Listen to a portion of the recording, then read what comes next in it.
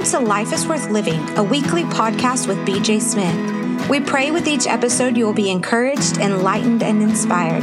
You have a purpose for today and a Heavenly Father who holds your tomorrow. Like the song says, life is worth the living just because He lives.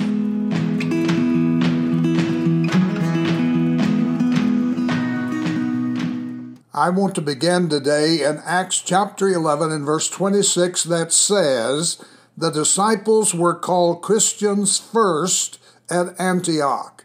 I want to talk to you today on the subject, who is a Christian? The name Christian is only mentioned 3 times in the New Testament. The first of these 3 times is found in the verse that I have just read.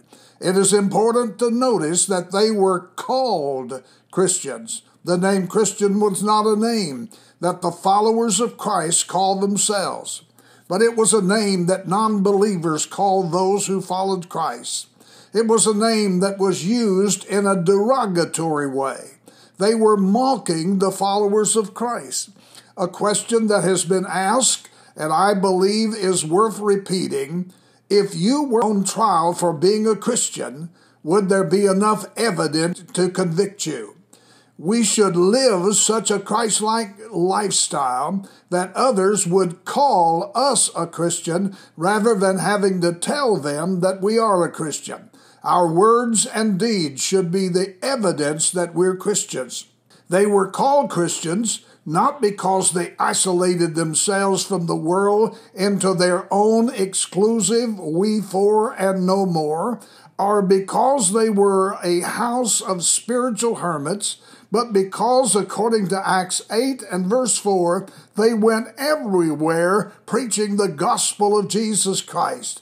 You are a Christian not because you have friendship with other Christians, but you're a Christian because you are in fellowship with Jesus. I'm a Christian not because I belong to the church, but because I belong to Christ. When I was young, I remember hearing preachers say, walking down the aisle and shaking the preacher's hand doesn't make you a Christian any more than shaking a horse's tail makes you a horse. I'm a Christian not because I have memorized Scripture, but because I have hid the Word of God in my heart. One is a head religion, the other is heart religion.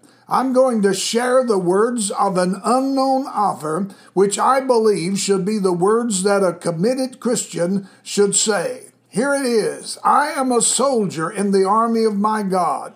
The Lord Jesus Christ is my commanding officer.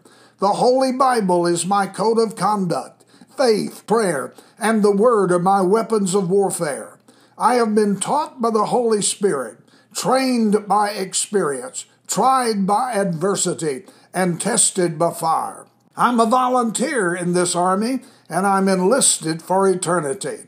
I will either retire in this army at the rapture or die in this army, but I will not get out, sell out, be talked out, or pushed out. I am faithful, reliable, capable, and dependable, and my God needs me. I am ready to go.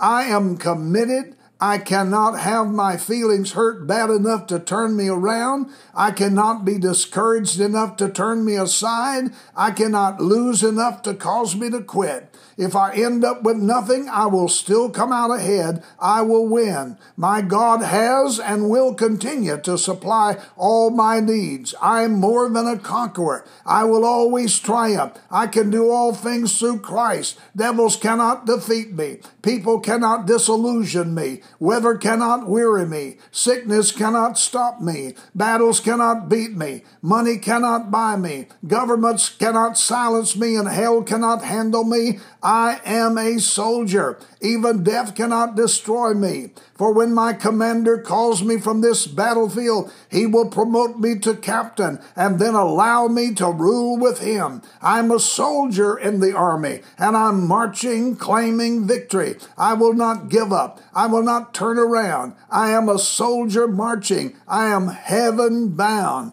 These kinds of Christians did not let the crisis of the moment stop them from realizing that the change in them was greater than the change going on around them. 1 John chapter 4 and verse 4 says, greater is he that is in you than he that is in the world. Committed Christians have the hand of God with them, and they will never be defeated by the hands that are against them. I declare unto you today that the Christian life is well worth living because Jesus lives. Thank you for listening to today's episode of Life is Worth Living with BJ Smith. We hope you enjoyed it, that you shared it with a friend, and that you've subscribed, because every Wednesday is a new episode of encouragement, enlightenment, and inspiration, reminding you that life is worth living just because He lives.